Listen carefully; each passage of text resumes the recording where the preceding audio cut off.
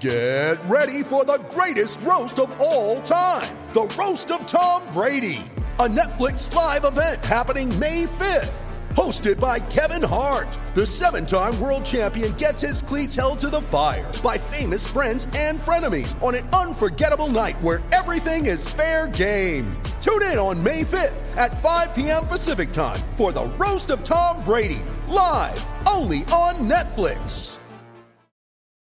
You ready? Showtime. On May 3rd, summer starts with The Fall Guy. Let's do it later. Let's drink a spicy margarita. Make some bad decisions. Yes!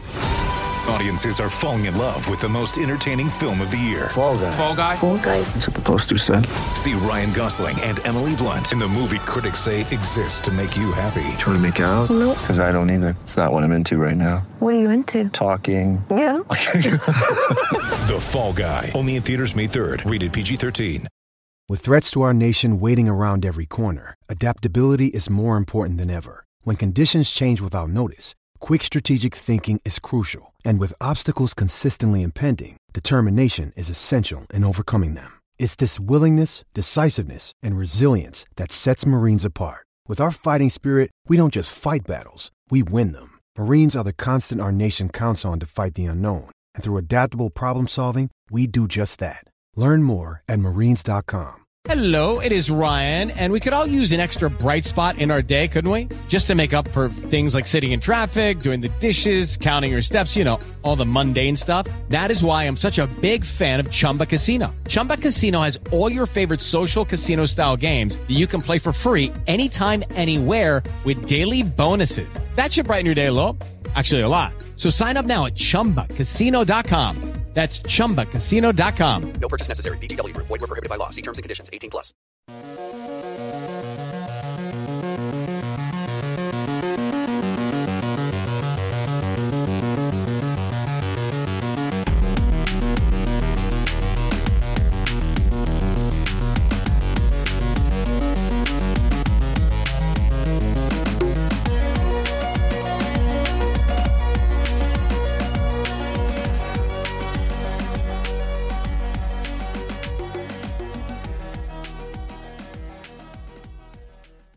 Hello and welcome to Islanders Anxiety, podcast from Lighthouse Hockey.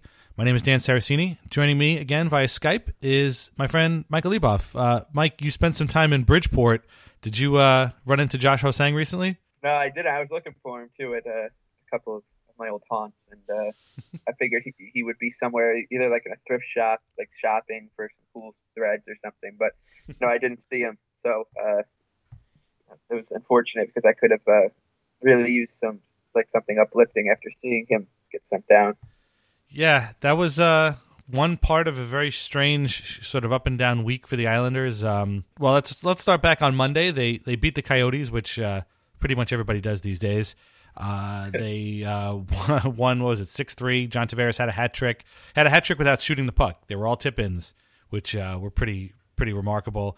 Then the next day, they assigned Josh Ho-Sang to Bridgeport. He had been scratched a couple of times. I guess we'll talk about this a little bit more later. And it was surprising, and it was disappointing, and it went over about as well as you could possibly imagine. They followed that up by just a terrible, terrible game in Minnesota where they lost. They played poorly, but so did the Wild, sort of, and they could have actually still won that game, but just the Islanders' power play was just the most inept thing you've ever seen. They gave up 2 shorthanded goals, and the sky was falling again. And then they go into Nashville last night, and they play one of their better games this season. Tavares had another hat trick, which is pretty cool to see. Jordan Eberle had his first 2 goals as an Islander, and it was really a fun game. I mean, at least from an Islanders perspective, they played a really good team, really, really well, and they broke through on the power play against a team that's penalty killing had worked out really well. And now tomorrow, this is Sunday. We're recording this tomorrow, Monday night. They play the Vegas Golden Knights, who were just a juggernaut at this point. They're 8-1, and they're just, I don't know, they could either destroy the Islanders or the Islanders could destroy them and their luck runs out. I don't know. But it's been a really wild week. So I don't know. What are your thoughts? How all over the place has this been for you? Yeah, it's been wild. The Ho-Sang thing, it irks me a little bit because it's one thing to, scratch the guy and whatever, but at some point you're going to have to commit to him, full time, and just so he plays. Like Josh was saying, like Gar Snow, like he made it a point to draft this guy because he had this chip on his shoulder and kind of was a free spirit, and it seemed like the Islanders were in love with that whole package, right? And he had that like infamous quote where like everybody shit on me too, and and now. Yeah, exactly. So a T-shirt at our wonderful site, and but he's kind of like completely 360'd on that. Now it's not what the Islanders want. It's they want him just to kind of toe the company line a little bit, and while they won't go out and say that, that's what it seems like. And the thing that irks me, about the way, and this is Capuano, even Scott Gordon to some extent, actually all the way back, Steve Sterling always had a Chateau de Bow Wow. It's like wide open for business all the time. Is that there are some players that if they make a mistake, it's like an immediate scratch. And you're watching the game and you see like a turnover at the blue line, and the first thing you think is like, oh God, like hopefully they just scratch him and don't send him to Bridgeport. But then there are other players who can do the same thing, and it's just like, oh no, well that's not his game. He's a character guy. He got caught out maybe, but it's fine. He'll be in the lineup tomorrow. Like I just don't understand it. Like some guys can get punished, and the other guys completely escape punishment because maybe they're veteran guys or guys who go chip and chase when they need to. It just pisses me off, and so that was my take on the Hossein banishment part. What, 11, 12? Well, yeah, that's the thing is he had a really bad game. It goes back to a few games earlier. He had a really bad game against the Rangers. I don't even know if a really bad game really covers it. He had just had a couple of bad turnovers. Happens. Yeah, the NHL season's 82 games long. Right. You're going to have bad games. But like you said, then he was scratched for most of the third period, and then the game goes to overtime, and I'm with a lot of other people who are saying at that point you're in overtime. I feel like now is the time. And again, I'm not a coach. I'm not Doug Waite, and I'm not. I obviously didn't score 1,000 points in the NHL, but like for me, I would have let him play at that point. I would have said like, all right, kid. Don't do, you got to stop with the turnovers. We know that by now. He knows that by now, I'm sure. But, now is a chance to go out there, show me that you've taken these lessons and, help us win a game. And the Islanders won it in the shootout. But, I kind of felt like that was the turning point. But then he was scratched the next game, scratched the game after. And, at that point, I don't know if anybody kind of thought that he was going to go to Bridgeport. I feel like we kind of figured he would be back in the lineup at some point. But then he was assigned there, and he says all the right things, and I'm with you. Like, they got this guy because he brings this sort of electric excitement, but then they kind of you have to sort of like balance it out between they want the excitement, but they also don't want him to turn the puck over in the neutral zone. So I kind of like understand their point, but at the same time, I really feel like there's a better way to teach him that than send him to Bridgeport, because ultimately the Islanders are going to need that excitement if they're going to score some goals. And I'm with you too. Like, I'm sure they're great guys, and I don't have a problem with the Islanders having signed them and everything. But, it's even last night in a game, one of their better games, the amount that you're getting from like Chimera and Kulemin at this point is really very little. You're getting a little bit of zone time. Chimera is good at, kind of busting into the zone and then not doing much. And Kulemin's a very, very good penalty killer. I get that. But, there's got to be something that you can get that would augment your team and put it in place of these two guys, because, and I hate to pick on them, but like seriously, their offense is just not there.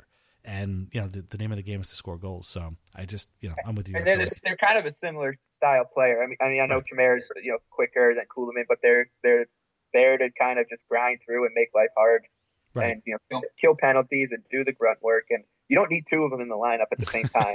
Because Anthony Beauvillier can do that too, and Casey Cizikas can both do that too. Exactly. Yeah. Exactly. So it never like clicked. And I was talking to my brother, and he's just like, I don't know like what happened. Doug Waite, like he completely changed. It seems like he completely changed his like coaching philosophy. Whether that was because he had the interim tag and was kind of just playing with house money last year or something, but like it seems like they are kind of reverting back to the team they were coaching like decisions wise as Capuano as they were last year, and that's kind of startling because this is not even the first month of the season, and we're seeing some really strange, coaching decisions and lineup moves, and like we always say, this is the Islanders' kind of echo chamber, and this happens outside. Like Alain Vigneault is playing like 13 defensemen a game now, and so it's not like the grass is always greener on other teams, but. Yeah, it's just I thought the Islanders I kind of moved on from this. Yeah, our friend Mark had I should have retweeted this. It was on Twitter, but he brought up a good point. Like a lot of the Islanders' moves always seem, from a coaching perspective, reactive. Like, we lost a game, we got to change the lines. We won a game, everything stays the same. And again, like you said, they're not the only team to do that, but it always kind of feels like that. But yeah, I mean, I guess in terms of Doug Weight changing his style, I kind of feel bad because I fall into the trap too of being like, oh man, this is like back to Capuano now. I think the problem is that like neither one had a style that you could sort of point to, and this is the thing that sort of drives me crazy. Maybe I just again, I'm looking at a grass is greener type of situation, but like when Ken Hitchcock takes over a team, it's a Ken Hitchcock team. Like he barrels, and whether you like it or not, he turns them into this sort of like defensive, stifling, boring team like he has forever. Or when Daryl Slutter takes over a team, what you're going to get, that King style grinding, boring again team. But like Capuano really had no style. It was freewheeling 1 minute and then stifling defensive the next minute. And Waite's sort of that same thing too. They kind of both preach the idea of like, we want to keep these guys creative. We don't want to stifle anybody's creativity, but they have to be responsible defensively, and that's all sounds great. I'm all for that, but ultimately the answer, the final product turns out to be pretty boring. And I guess that's a good transition to kind of what we want to talk about. I didn't want to talk too much about tomorrow's game because literally anything could happen, and I don't want this podcast to have a shelf life of literally 8 hours, so I don't want to do that. So I kind of want to talk about, and we kind of, for once, we actually prepared for a podcast before we actually start talking. Tyler Dello at The Athletic wrote a thing about, he kind of broke down one for the Western Conference, one for the Eastern Conference, what each team is getting out of their top six and bottom six, and who's getting more shots, who's suppressing more shots in various parts. And he didn't talk much about the Islanders, but he basically summed them up by saying they might be the most perfectly average team in the NHL, which I thought was pretty telling. It's almost a compliment when you think about it. They're perfectly average.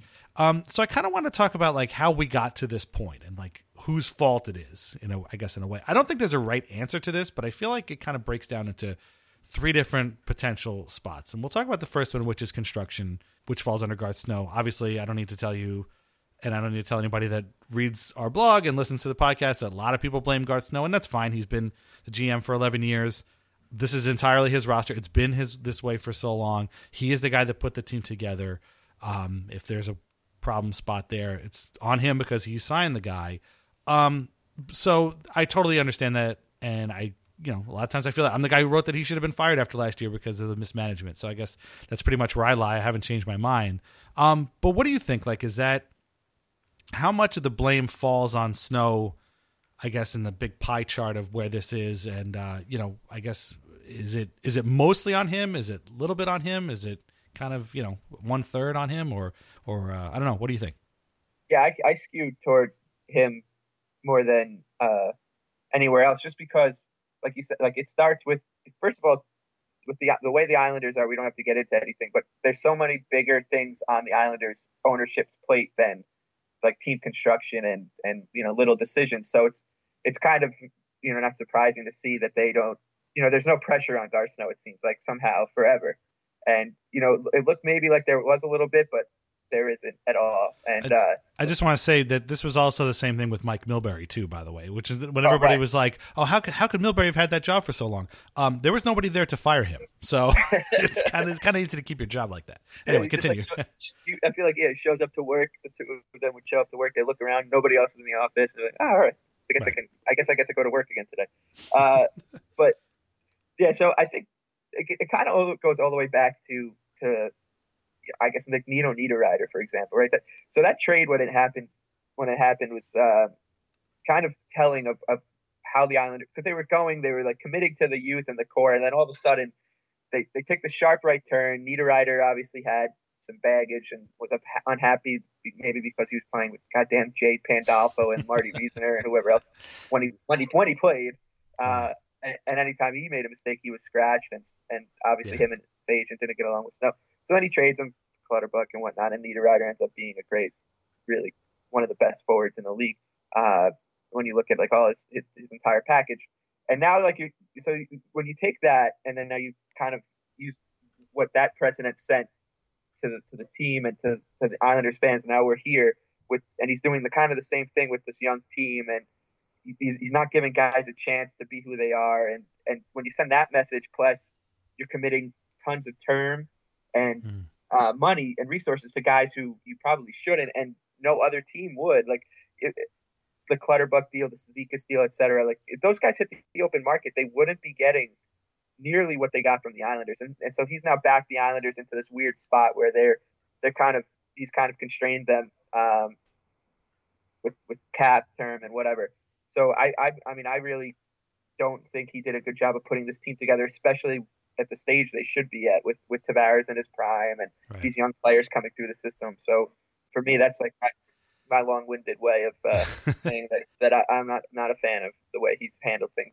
Right. Well, that gets back to, I guess the being perfectly average. Like being perfectly average is fine, but like 10 years into your tenure, we've stopped calling it a rebuild a long time ago. You should be more than perfectly average. Just to play devil's advocate, the funny thing to me about Snow, and every time I think that I can't take it anymore and he needs to move on, is number one, ownership likes him, so he ain't going anywhere until he's good and ready. But, and I'm not saying the Niederreiter thing is obviously pretty bad. Who was the other guy I was thinking of too that, Jared Spurgeon, they let go. A lot of people don't realize that too. And he's been a heck of a player for Minnesota for a long time, but then there are times like he picks up Thomas Hickey on waivers and, we both love Thomas Hickey, or he, signs, Thomas Greiss, who's turned out to be pretty darn good.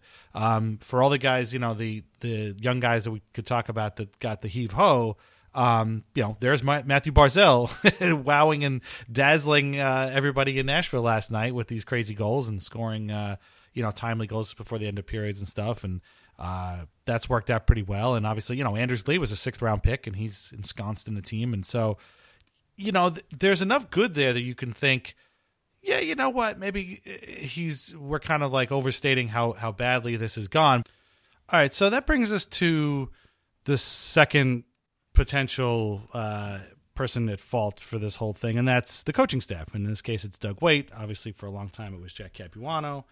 How much is Weight to blame for this? So I guess in a way, I'm sort of saying, like, let's assume for a minute that the team that Snow put together is good, and they're a championship team, a potential championship team. They've got the pieces there that could go far in the playoffs and actually, compete with the best in the league.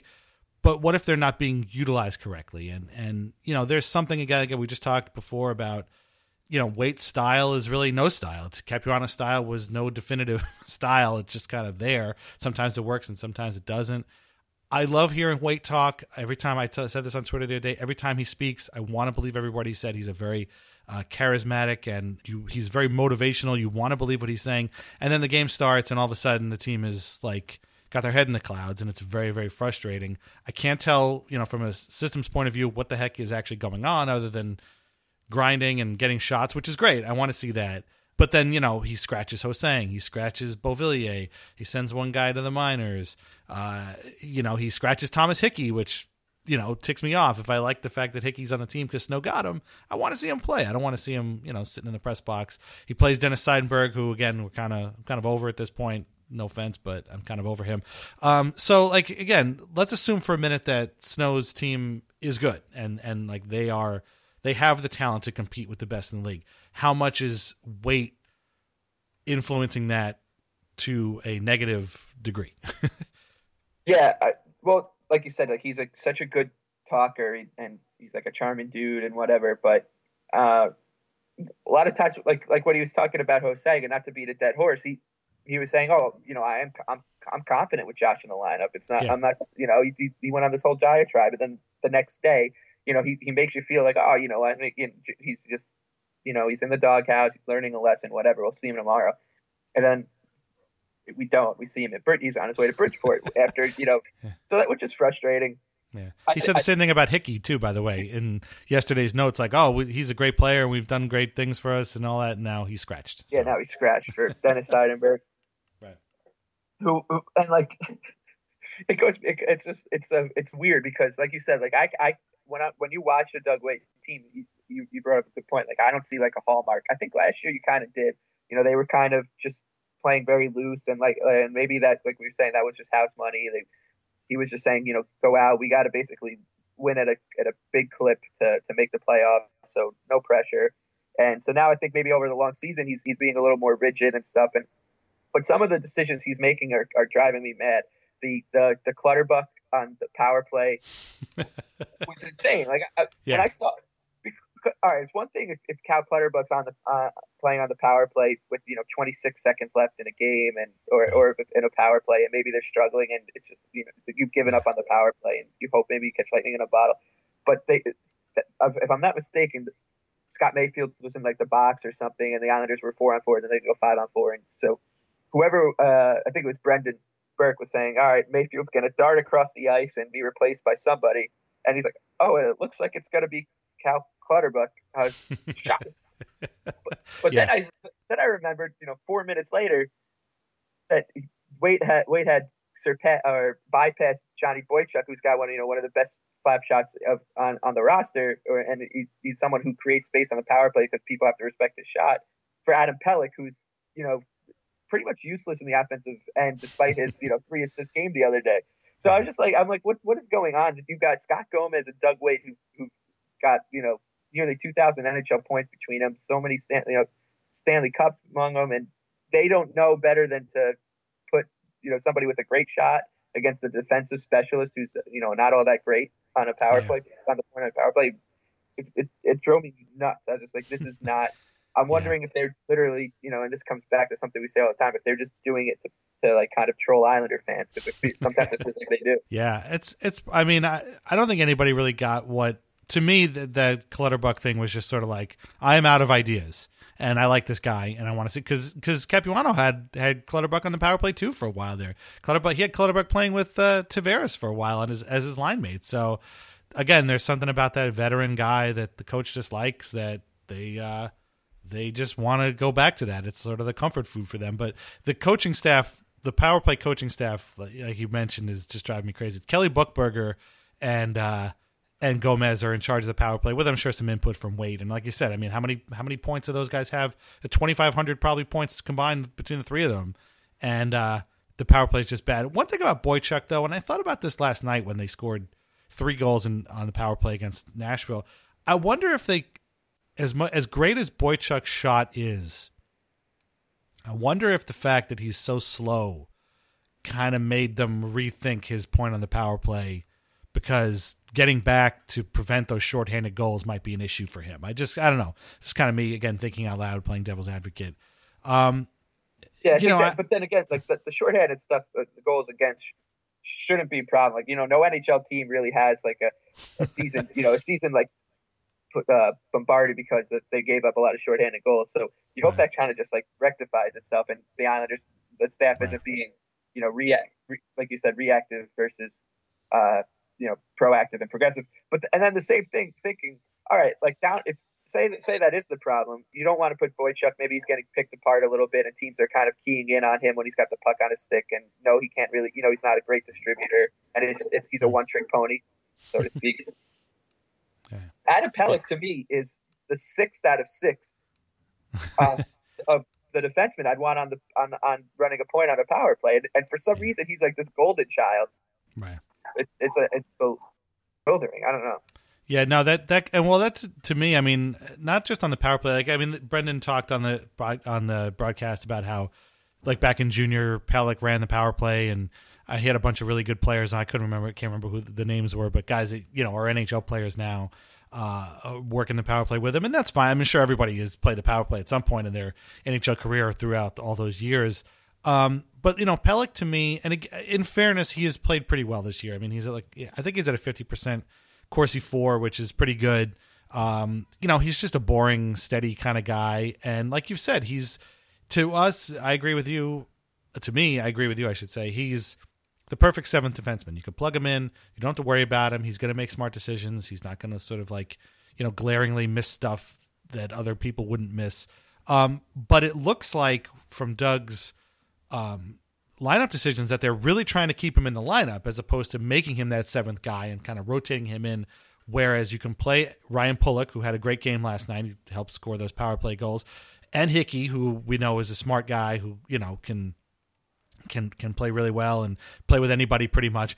There was a time yesterday we thought Calvin DeHaan was going to get scratched because of the practice lines, which is like, oh, come on, seriously? And obviously then you've got Letty and Boychuk. So, to me, again, I agree with you. Pelech would be better off as the seventh guy rather than the sort of regular. Other guys, Mayfield has brought some stuff so far that has made, some real impact, and I'd like to see him play a regular shift and maybe kind of break into that thing. But at least for Pulock, Pelech should be sitting. But, this all gets back to, is the talent on the team being utilized correctly? And I think there's an argument to say that they are not, based on all of these moves and changes and things like that. So, but then there's the third option, and we don't really talk about this, I think, that much. And I guess it kind of gets back to the construction argument. But what if, again, the team is built like on paper, they are a good team. They can compete with anybody else. What if they actually are being coached the right way, but they just aren't executing right? And the reason I thought about this and kind of what made me think about this whole exercise is after that Minnesota game, which was terrible. I mean, nobody really had a good game except Barzal. He actually looked pretty good, but nobody really had a good game. Two things really stuck out to me. One, in his post-game remarks, Waite said that, the frustrating thing about the game was they practiced and preached 24 hours ahead of time about exactly what the Wild were going to do. And then it took the Islanders 30 minutes to actually, buy in to the game plan. And at that point, they actually started, evening things out. But by then you're already down 3 or 4-0. And what difference does it make? I mean, you're already half hour into the game and it's over essentially. And that's not the time to buy in. You got to buy in from the beginning. And man, that first period for the Islanders in Minnesota was something truly awful. And then after the game, also in Newsday, Hickey was saying pretty much the same thing. Like, they were prepared, they were excited, they were ready to go. They had practiced and they were all set. And just they killed off a 5-on-3 within like the first, I don't know, whatever it was, 8 minutes of the game. And they really should have been energized by it. Instead, it just took all the air out of their sails and the wheels came off before the first period was even half over. And so to me, that was sort of like, okay, well, if they're prepared, or if they're at least being coached to be prepared, why do they come out so poorly? And maybe that's just like, again, the team just not responding to the coach. And again, if everything on paper is great and then the coaching is working, why aren't the players working? Is this just me kind of trying to come up with something, or is there maybe some value to this? You get what I'm saying? I don't know. It seems kind of weird. Yeah, like it's just like the players. I guess what you're saying is the players do deserve their share of the blame if the Islanders are perfectly average when they have a good enough team. Like the Islanders everybody coming into the season thought they were a fringe playoff team, or a team that should make the playoffs more often than they shouldn't. So yeah, I think that there is some, but I think that the problem is that like outside of John Tavares, and you can say Anders Lee, I think that everybody's role is kind of like still up in the air.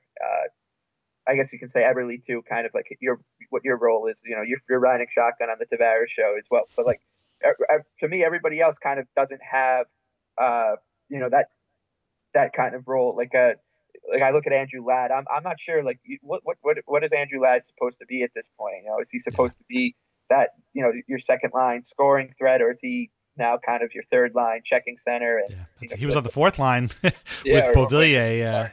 No, that's a good point. Like what is he at this point? Because he's definitely not Tavares' winger, which I think we all kind of figured he was signed to be. Right. Yeah, you signed somebody for, and I guess that kind of goes all the way up the ladder. Like he gets straddled with this monster contract without being the guy that he's like you said he was brought here to be. So and then like I think Barzal is like just awesome. I love watching the guy. I think he's now kind of finding his feet and his role, and so and then like even defensively too. Like I don't know, like who's supposed to be the guys that are going to be relied on for the power play minutes. It could be someone different every night. So I wonder if that is kind of trickling down to the execution that these guys are kind of like trying to be square pegs into round holes or whatever the cliche is. But to the most part, though, watching the games, I've looked at. I haven't been real disappointed with outside of, I would say, the usual suspects of guys who aren't just that good. Been that disappointed with the way anyone's played. Ladd has actually played pretty well. I think his scoring numbers have actually been pretty good. I feel like he might settle into a role as trigger man in a way, whether it's for Barzell or Beauvillier or even Nelson if he goes back to center or whatever, or Casey Cizikas maybe. He's the guy he's got a good shot and he's not the slowest player in the world. And I feel like if he can find a spot with a center who can set him up and he could rip it away, that might be a successful thing. But those two quotes really kind of got me. And I get you bring up a good point too. Is there a lot of shuffling going on, which kind of can contribute to that? I've always felt like that's why it took Josh Bailey a long time to find the kind of player he is, because especially under Capuano, it was a different thing every time. Is this guy a defensive player? Was he brought in to be an offensive only player? Is he a center? Is he a winger? What the heck is he? Is he second line? Is he first line? Is he fourth line? I don't know. I felt bad for him, and until they put him with Tavares, and now he's played really well again even without Tavares. Kind of just found the kind of niche, that spot for him, which is sort of puck retrieval guy, setup man, an occasional Dipsy doodler. Yeah, eye-popping goal scorer, but yeah, Dipsy Doodler is cool. But I just thought it was kind of interesting. And again, I like Hickey a lot. He's a smart guy. And when he says, we were prepared, we went in there excited and ready for this, and we just never got on track, that's kind of, to me, is like a warning sign. If the coach says it, I feel like he's almost kind of blaming the players, which, I can kind of get to if you're frustrated, especially – nobody wears those frustrations after losses more than Doug Weight and John Tavares, for that matter. Tavares wears frustrations of wins on his face, which is pretty remarkable. He scored a hat trick yesterday. He looked pissed off. Yeah, right. Yeah, he looked like he had just had to put his second hat trick in a week, and he looks like he just put his dog down. It's just it's really bad. I thought it was so funny too that right before he's gone on this inevitable hot streak, that I think it was Eberle or Clutterbuck was saying that. He does this every year. He goes through a mini slump, and it looks like he wants to end it. Yeah. He's about to give up on his hockey career. Right, going to golf professionally. Yeah. If you really needed more evidence that he's just perfect for Islanders and Islander fans. Yeah, it's very funny. Yeah, I guess he'll only smile. There was some photographic evidence of his smiling. Our friend Mike B pointed that out before the game. He actually cracked a smile, and then that was it for the next 24 hours, I guess. Yeah, he'll smiles 3 times, or should smile 3 times a year. It's hypothetical. It's for the puppy calendar shoot. Yeah. when he wins the Stanley Cup, and then when he gets named a Hart Trophy winner. So those are the only times you'll get the smiles out of there. Yeah, that sounds about right. One real quick thing too. When you say execution, I always think of player execution. I always think of one of the great lines of all time from John McKay, who coached the Tampa Bay Bucks when they went 0-14. And at some point, somebody asked him, "What do you think your team's execution?" And McKay said, "I'm all for it." It's one of my favorite lines anyway. So like I said, I think this was good. There's a lot of blame to go around. I don't think there's a right answer. We've seen blame spread all over the place. This way is it good? Is it just a good thing? It's the way the NHL is right now, to be perfectly average, right? Right. You basically, if you get into the tournament at the end of the year, you have just as good a chance as anybody, except for the Penguins, really. So it's like, if you can kind of just stay above water and make it to the playoffs, and hope you're either one of you have 2 good goalies gets hot, and Tavares does what he does. You have a almost legitimate shot at the thing. So it's definitely an interesting kind of argument. And they've had that. They've been on record saying that before for years. Capuano, Weight, even Tavares. We just want to get in. If we get in, we'll see what happens, and that's fine. They're not wrong. Certainly, like you said, anything can happen. Even unless you're the Penguins, where you pretty much expected to win a Stanley Cup. But it'd be nice to not be perfectly mediocre or perfectly average. It'd be nice to kind of win a President's Trophy. I know everybody makes fun of it, but I'd like one. That'd be pretty cool. Yeah, it'd be cool too. Like you look at a team like the Capitals and the Penguins the past couple of years. Obviously struggling a little bit this year in Washington, but just being a fan and being like, all right, like there's an 80% chance that 8 out of every 10 games that the good team shows up, and sure we'll have a dud, but it's not going to be every other game like the Islanders had. They were literally two just completely different teams from and that it would really be nice if that wasn't the case. No, definitely. This week is very much indicative of kind of the Islanders fan experience. You could say that last night they probably rostered their like the worst possible roster of like makeup as five, and they played their best game. So yeah, I hadn't thought about that. That makes a lot of sense. Yeah. So and there you go, and they played and again the Predators were coming off a game where they won in Chicago the night before, and that's fine. But I mean, we've seen a lot of games where the Islanders played a team that had played on the road the night before, and then they come out and beat the heck out of the Islanders too. So we've seen it all just in 1 week in a way. It's kind of weird.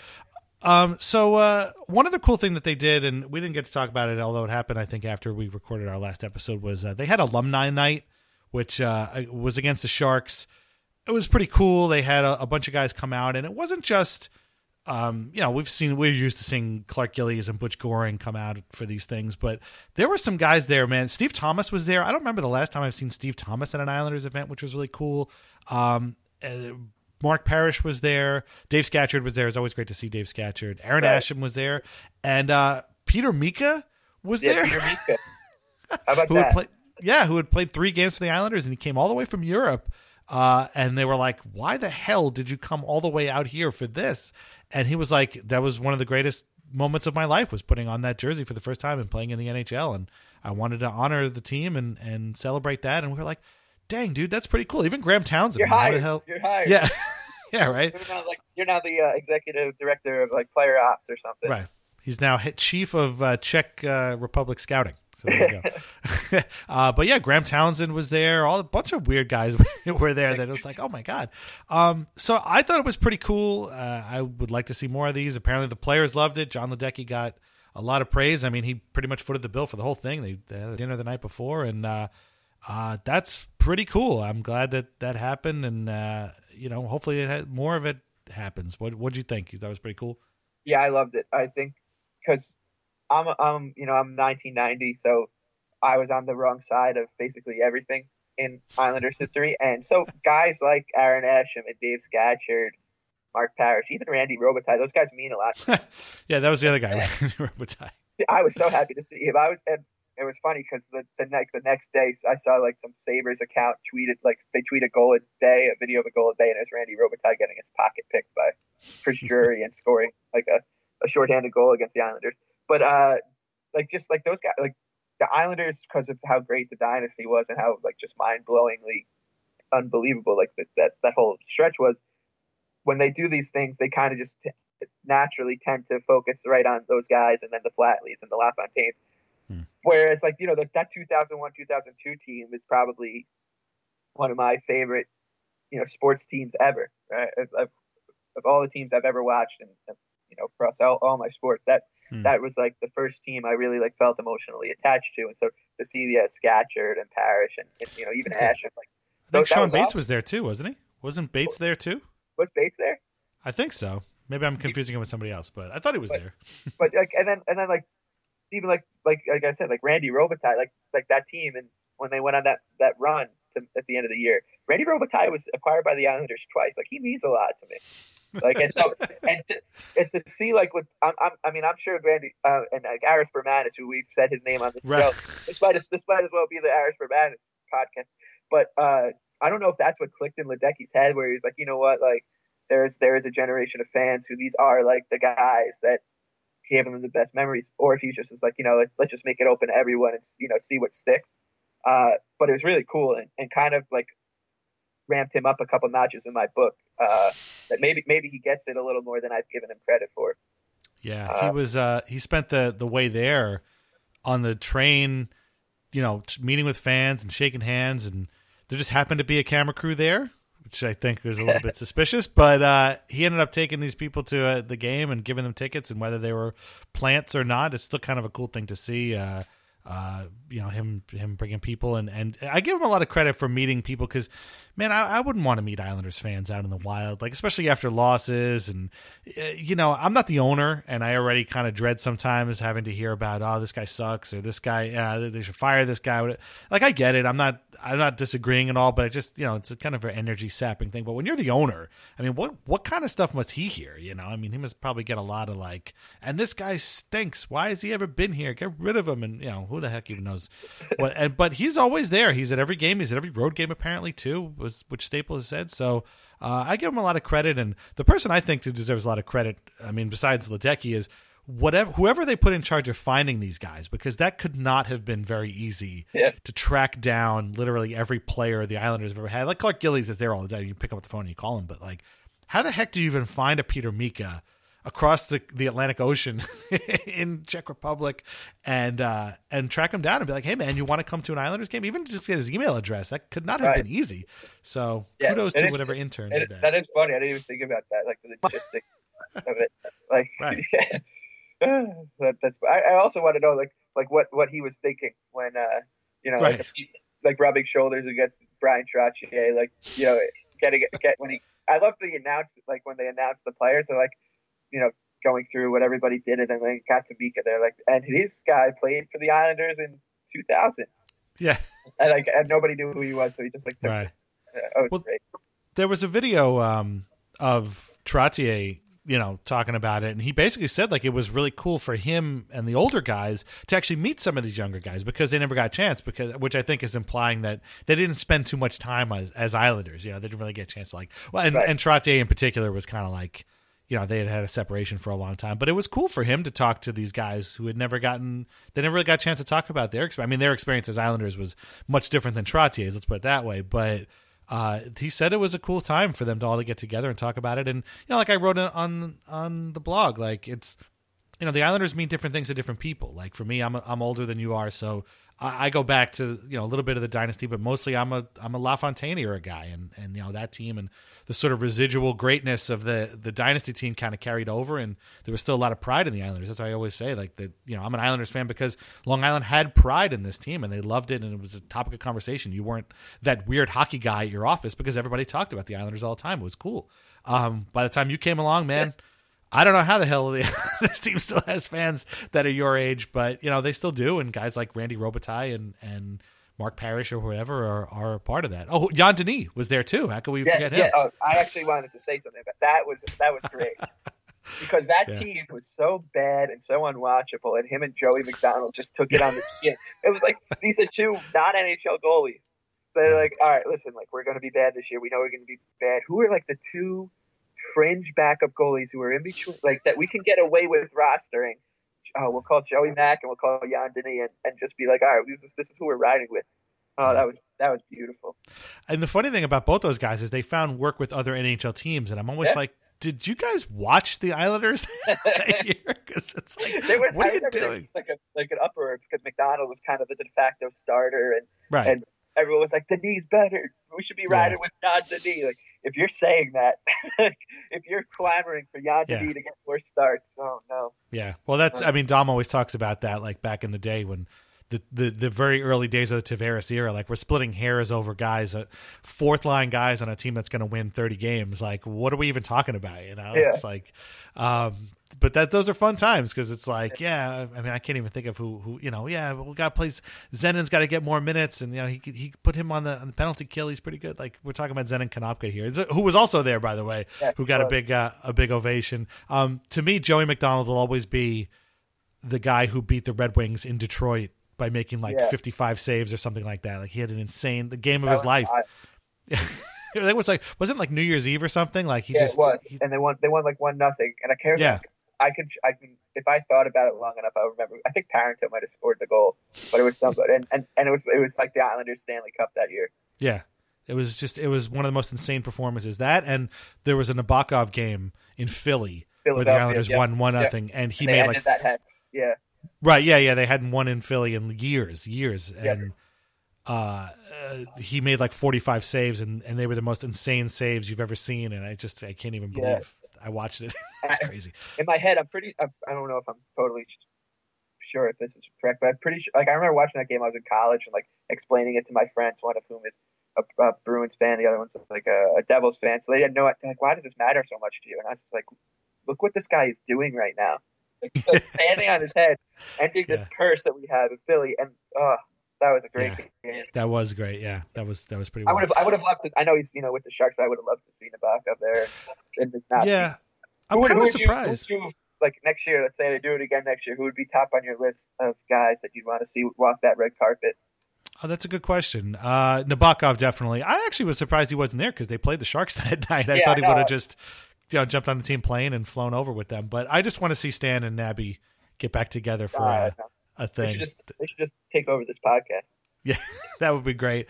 Wade Dublowitz, when I think of Jan Denis, I think of Dublowitz too. I know. I was waiting for him to be announced. I really was. Yeah. I was like, they got to get him.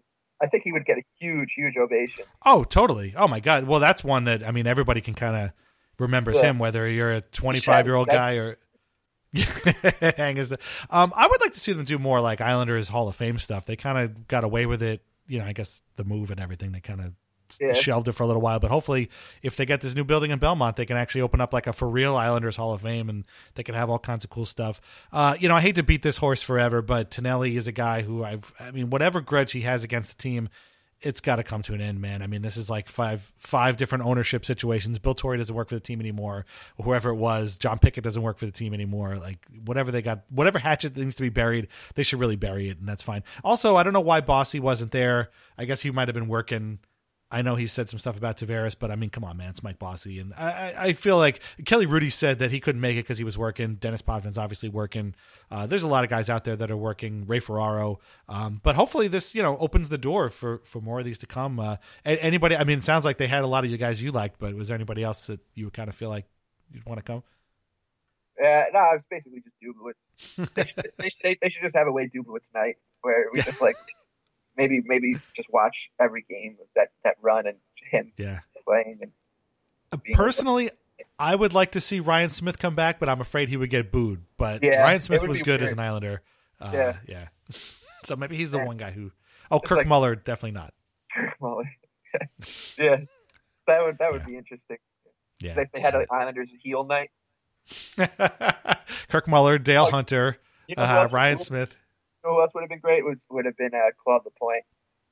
Yeah, Lapointe. I think he works for some other team now too. But I mean, again, hopefully it just keeps getting bigger and bigger, and they can blow it out and make it a bigger event. And it's kudos to the guys who came, and huge kudos to the team for putting it together. And however much it cost, it was definitely worth it. As much as we rag on the Islanders, that was something that was really cool.